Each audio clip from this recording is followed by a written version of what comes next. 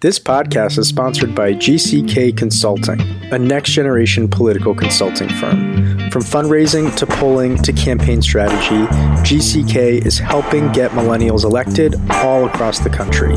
To learn more about GCK and their services, just go to gckconsults.com. Again, that's gckconsults.com. All right, now to the podcast.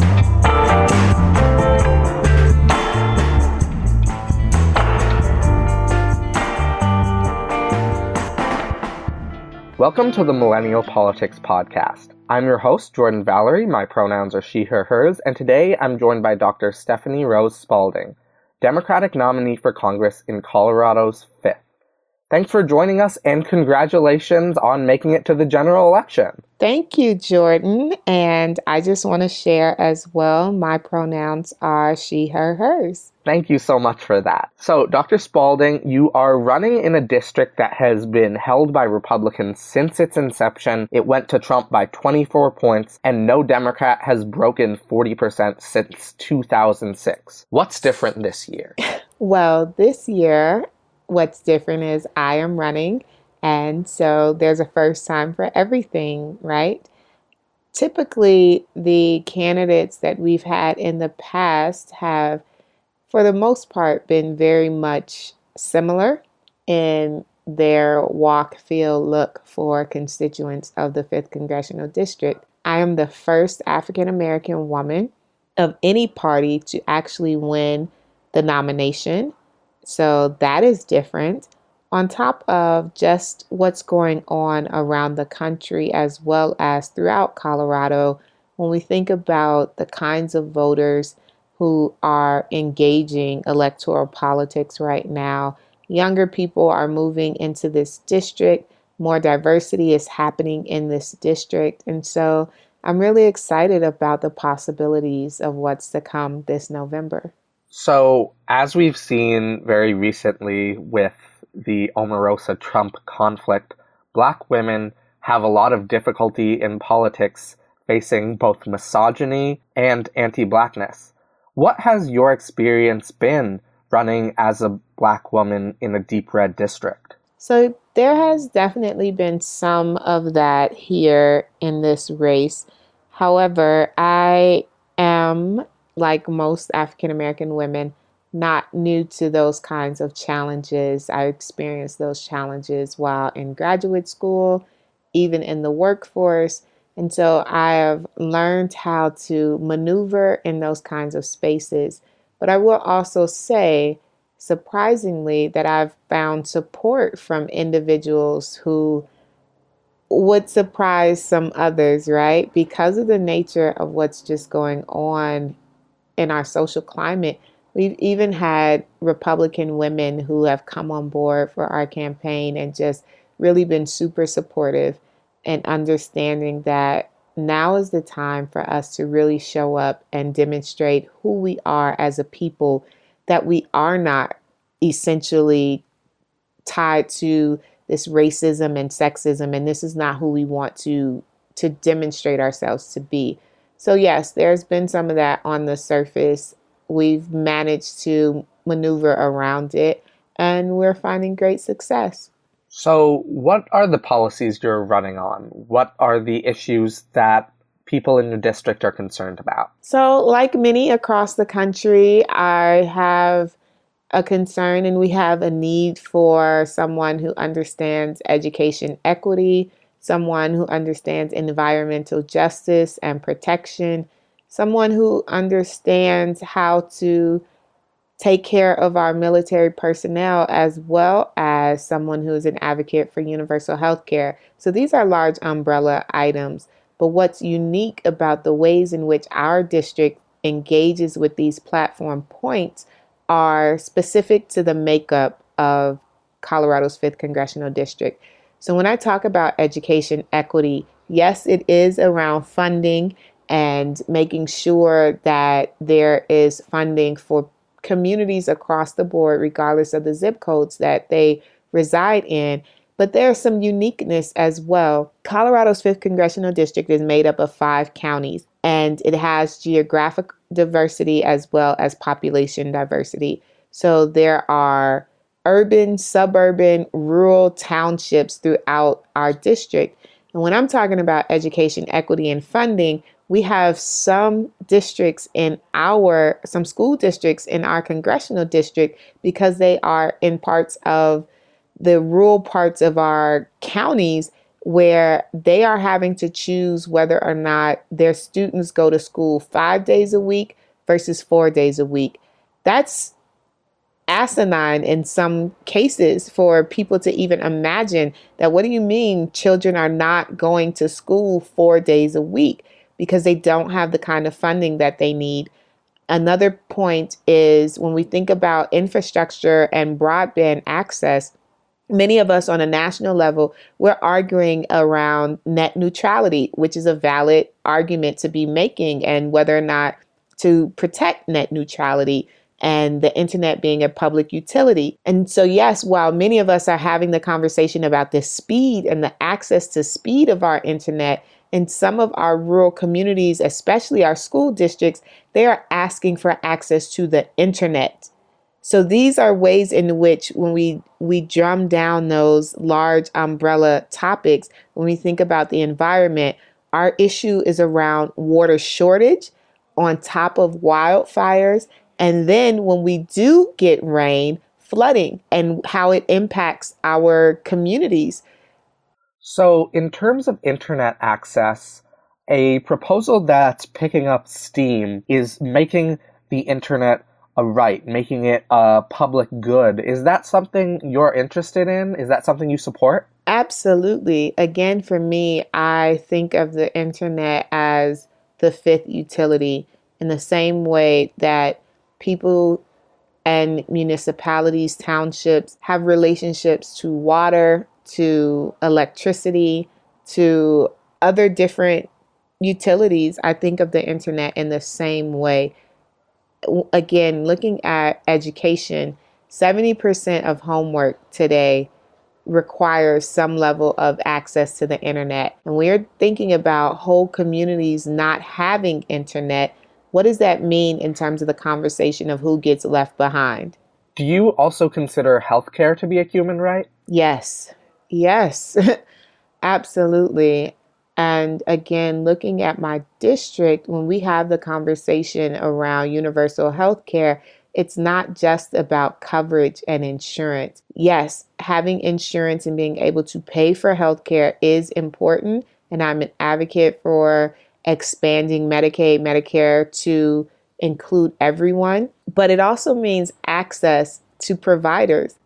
Parts of our district, I was in Guffey, which is in Park County of our district, and in their experience, they have better health care for their animals. So again, it's a rural community. They have large animals, horses and buffalo even. So they have more veterinarians than they do doctors.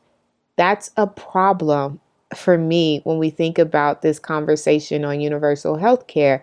You can have insurance all day long, but if you have to drive 3 hours or wait 3 months to see a provider, something's wrong. And that doesn't, it doesn't provide universal health care. It provides universal insurance. So you are a Justice Democrat. You were endorsed by that PAC. In terms of jumpstarting our economy, something I found very interesting is a federal jobs guarantee, another progressive proposal that's very popular across the board. Could you tell me about this policy? What does it actually mean? Sure. In my coming to the conversation, when I think about job guarantee and the federal government playing a role, people that are able and desire to work should have the opportunity to work, and the work should be life fulfilling and sustaining, right?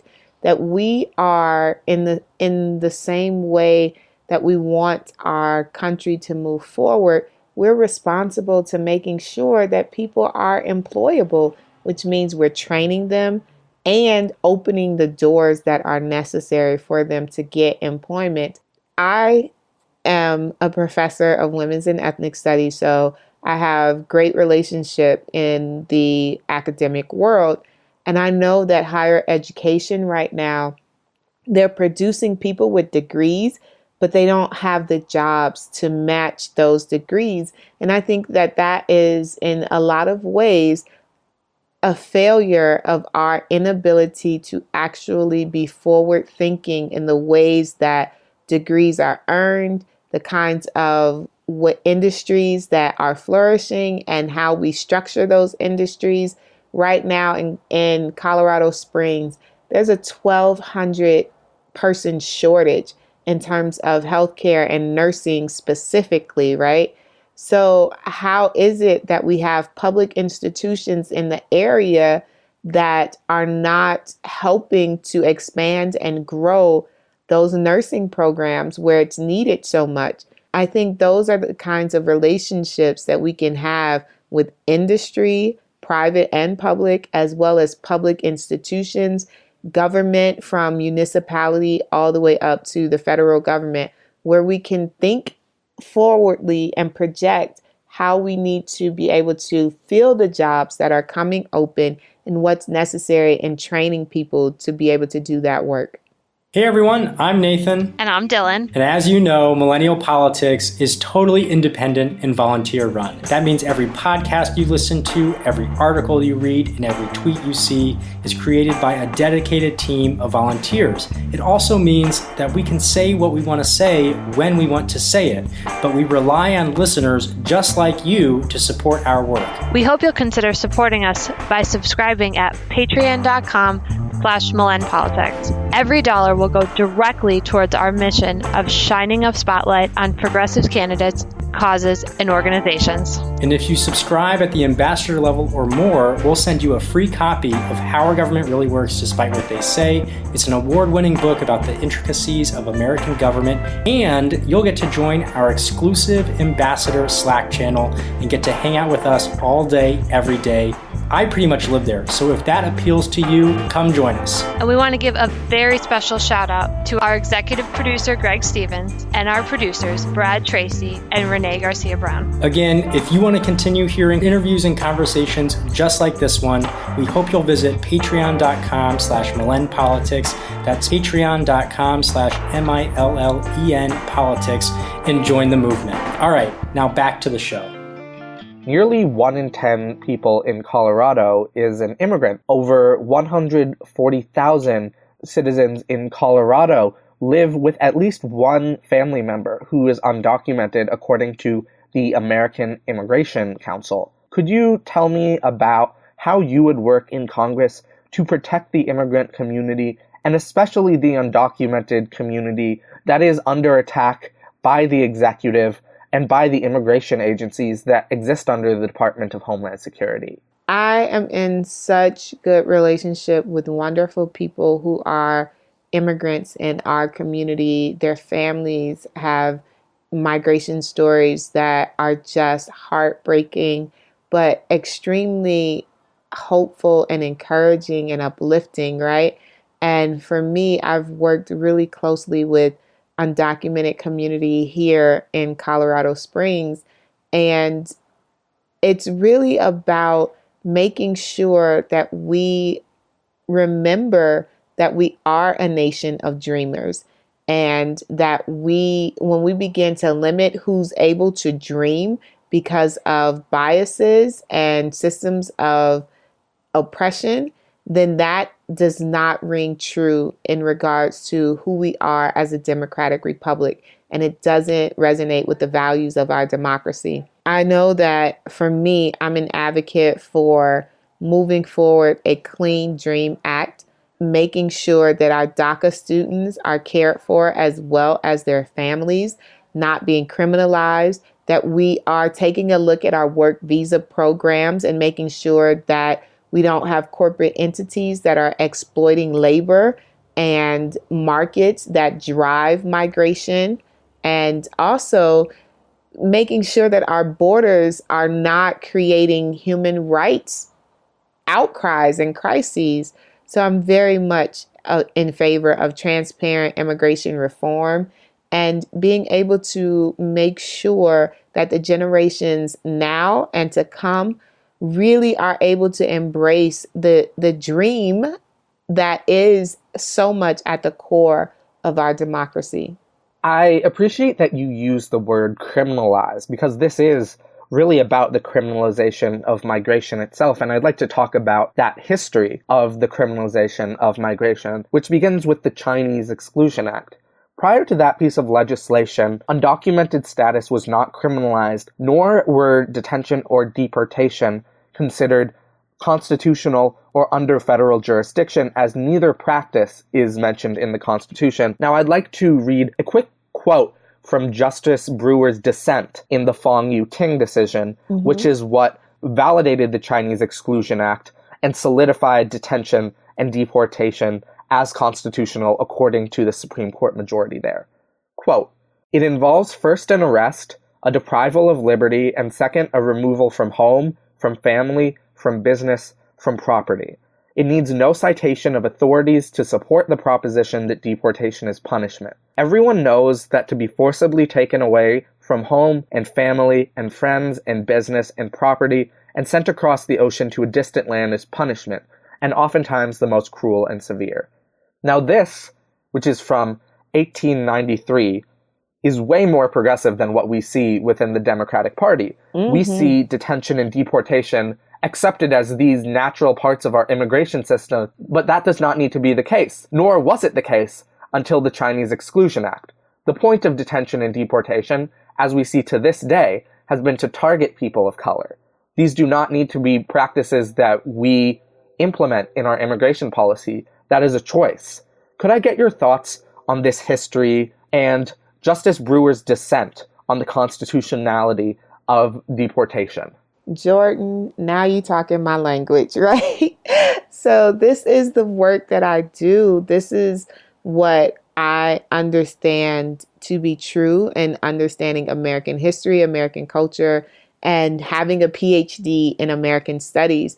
What others don't necessarily get. Laws around, one, naturalization, and laws around deportation or even immigration policy are so deeply rooted in systems that perpetuate racial oppression, right? So again, we go back to the Chinese Exclusionary Act. A lot of that had to do with the United States relationship as an international entity and what was going on economically with the expansion of wanting to get into the arena of imperialism. So for me, a lot of it has to do with how are we talking about structures of racism that impact the structures of economy that people are trying to either protect or to exclude folks from. And labor is always at the heart of when we find people, necessary to be a part of our country. And then when we find that they are no longer profitable to us. And so I see a conflation of all of this happening right now, and it's in our faces. And I would love for people who are in Congress that actually know this history, that can actually go back to the law and understand how and why we are creating legislative policies in this way so that we can undo what is an unnecessary burden, which is dehumanizing and inhumane. So I'm glad to hear you say all of that. I don't speak with many candidates who are familiar with this history. And now looking at immigration activism, a proposal that has gained a lot of traction with progressives is the proposal to abolish ICE, which would end the placement of immigration agencies under the Department of Homeland Security, which was not the case until 2003 when the department was actually created. It was previously under the Department of Justice. And for immigration activists, it would also end the ERO, which is extraction and removal operations, which is what we were talking about going back to the Chinese Exclusion Act. Is that something you would support? Yes, with a caveat, and I know that people are like, oh my God, where's she going with this? With a caveat of knowing what we're going to put as a replacement, right? So I'm not asking for another ICE or anything in that. Of course, I'm not asking for another ICE. What I'm calling for is when they redid the previous structure, we got ICE in its place. I don't want to create a hole in which someone comes along and we get something worse than ICE. What is the plan? I'm all for it. What is the plan that we make sure that the Department of Immigration and Human Services is not going to be worse than what we have right now, that it is going to be rooted in international human rights legislation, right? That we are respectful of internationally accepted law about human dignity and human beings, even as we are, yes, securing our borders. And of course, I don't think that is the baseline for why we even have ICE as it is. So how do we make sure that the entity that comes in its place, because we know the United States, there will be an entity, that it is humanizing, that it is equitable across the board, that there isn't one system for a particular group of people, as the current administration has called for because they want certain populations to be immigrating, that it's equitable across the board, and that it does reflect the values of who we are as a democratic republic, right? That we are a nation of dreamers, that we are a nation of people who are so connected and invested in the growth of an expansion of our democracy, that it is a benefit to have those who are coming to our country and contributing very viably to who we are as a nation. So that's my caveat, to make sure that we don't give the keys over to some entity that is going to create something even worse. I think that's a great point.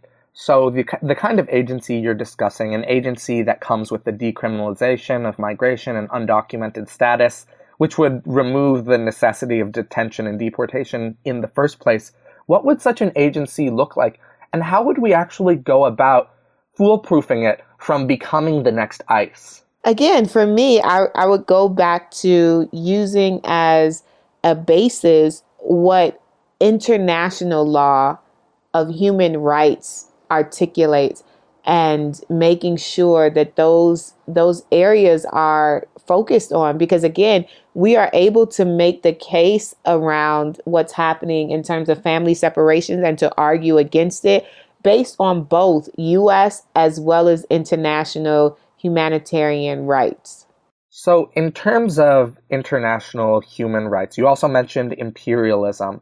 Could you explain how the racist immigration system intersects with U.S. imperialism? What are the connections there? Oh, so you're asking for a history lesson. I should invite you to my class, as I am teaching this semester. I would love that. But yes, a lot of what we end up experiencing historically in terms of the ways in which the United States immigration law plays into imperialism is the expansion of the U.S.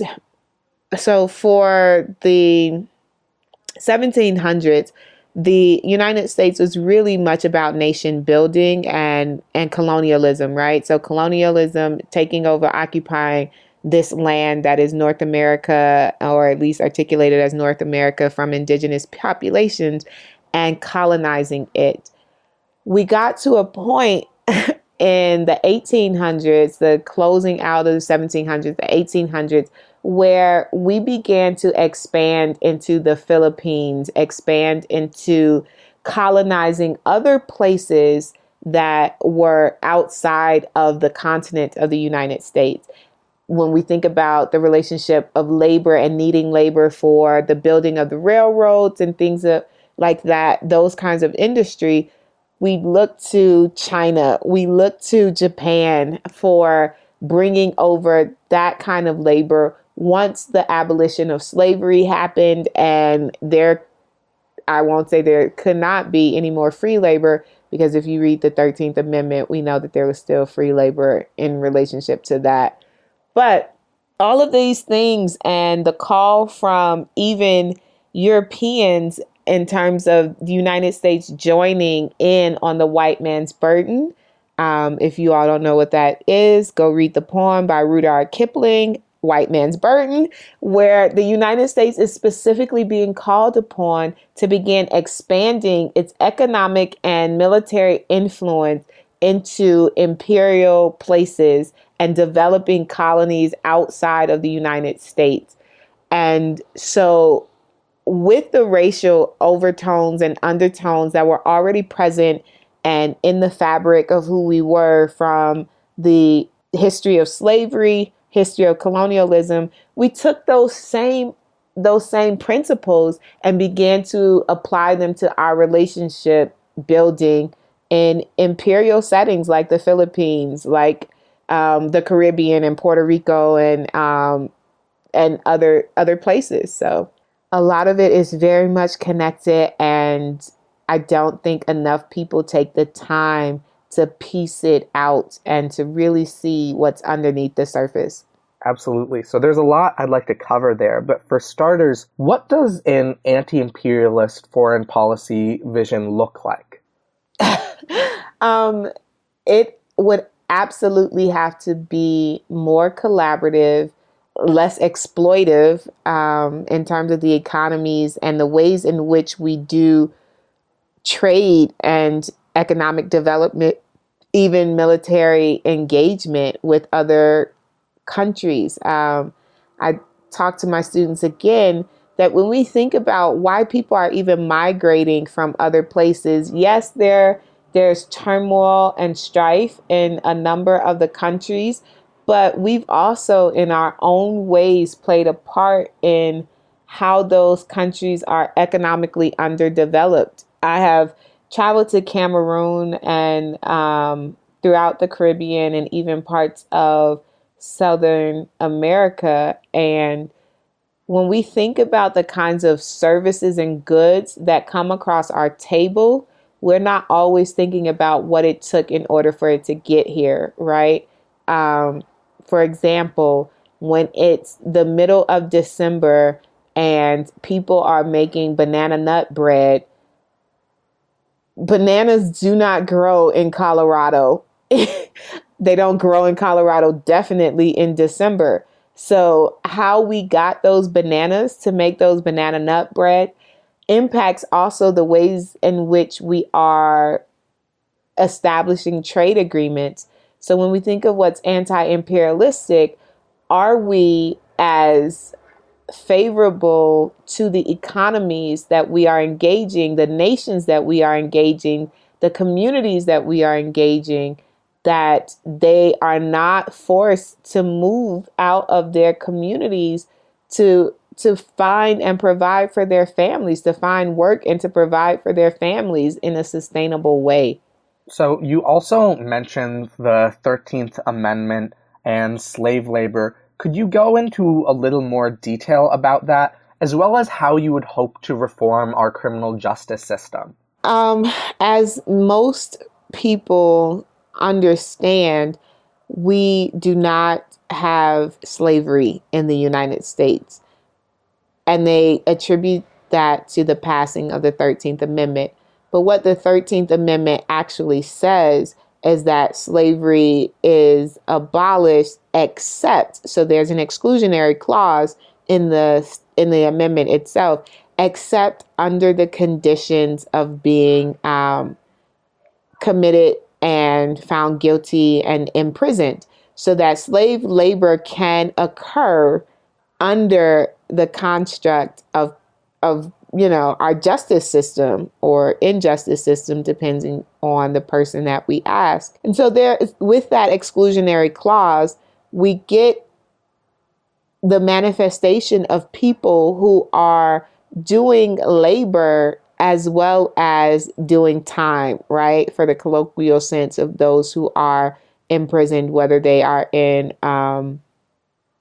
federal prisons or state penitentiaries, that their labor no longer becomes their own and can be and is often much exploited. So there are companies and corporations that are benefiting.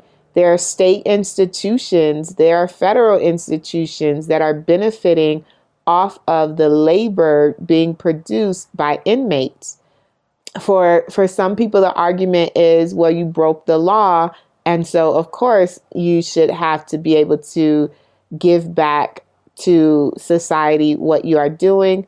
Others have made the argument that while people are in prison, it has been a benefit for them to be able to, quote unquote, pass the time, pass the days by being able to make license plates or furniture or whatever the situation is. But again, for most, it is just another way to exploit human capital and human productivity. For me, I am much more an advocate of criminal justice reform. I am in favor of a number of different things that go along with and coincide with criminal justice reform. One is, I don't think just because a person is incarcerated that they should lose their right to vote. So that's a part of reformation that I would advocate for. I would also argue that the wages should be commensurate with the labor that they are producing for state and federal entities. That paying someone essentially 4 cents an hour on the work that they're doing is, again, ludicrous. So making sure that there is an increase in the standard if there is going to be labor produced. And additionally, if people are going to be engaged in that labor while they are incarcerated, then it should also be a pathway for them to be able to get jobs once they are released and they have paid their debt to society. There are institutions and corporations here in the state of Colorado that are benefiting off of incarcerated people's work. And then when they get out, they cannot even apply for a job with that company. So they were good enough to work for you while they were incarcerated. And now that they've paid their debt to society, they can't work for you. They've learned all the skills and we're able to do the things. I think that that's crazy. So I think this kind of gets down to fundamentally what our criminal justice system is for. We hear a lot of Democrats kind of talk about, decriminalizing marijuana or ending what is slave labor. But we don't hear about kind of the failure of the prison system in its fundamental goals of punishment. That's why we have such high recidivism rates. That's why we see people become more, not less violent in prison. What do you fundamentally see as the role of prisons if we even need them? And how should the criminal justice system work to actually deal with violence, deal with these problems that many in society feel that people still should be incarcerated for? Right. And so again, when we start talking about history of systems and institutions in the United States, whether it is in relationship to immigration policy, naturalization policy, this is another area where people think just because it's this way right now, it has always been. And that is not the case. For centuries, the use of a criminal justice system was restorative practice, was to rehabilitate that individual who had violated the sanctity of relationship of the public and their role in the public. And so now we have no rehabilitation that is really happening. To your point, it is very much punitive. It is, I need to punish you because you have done something wrong. And so, yes, we have high rates of recidivism when the fundamental practice is just punishment. For me, I think that we fare better for our society when we look at restorative practices where even if the harm cannot be completely repaired, right, in the sense that you cannot bring a person's life back that has been taken from them, there are restorative practices that have proved far better in terms of getting justice in families and in communities when we have moved in that direction of restorative justice. And it allows for the rehabilitation and the humanization of what is at the root of whatever harm was caused by a burglary or violent violation. And again, I'm not advocating that, we just completely do away with having a process to seek justice. I'm such an advocate for justice, but we have to ask ourselves, what is our genuine definition of justice? Because if we aren't able to articulate that, then we will continue to get what we have. So in terms of restorative justice, we've seen that discussed in a lot of circles in regards to sexual abuse and violence.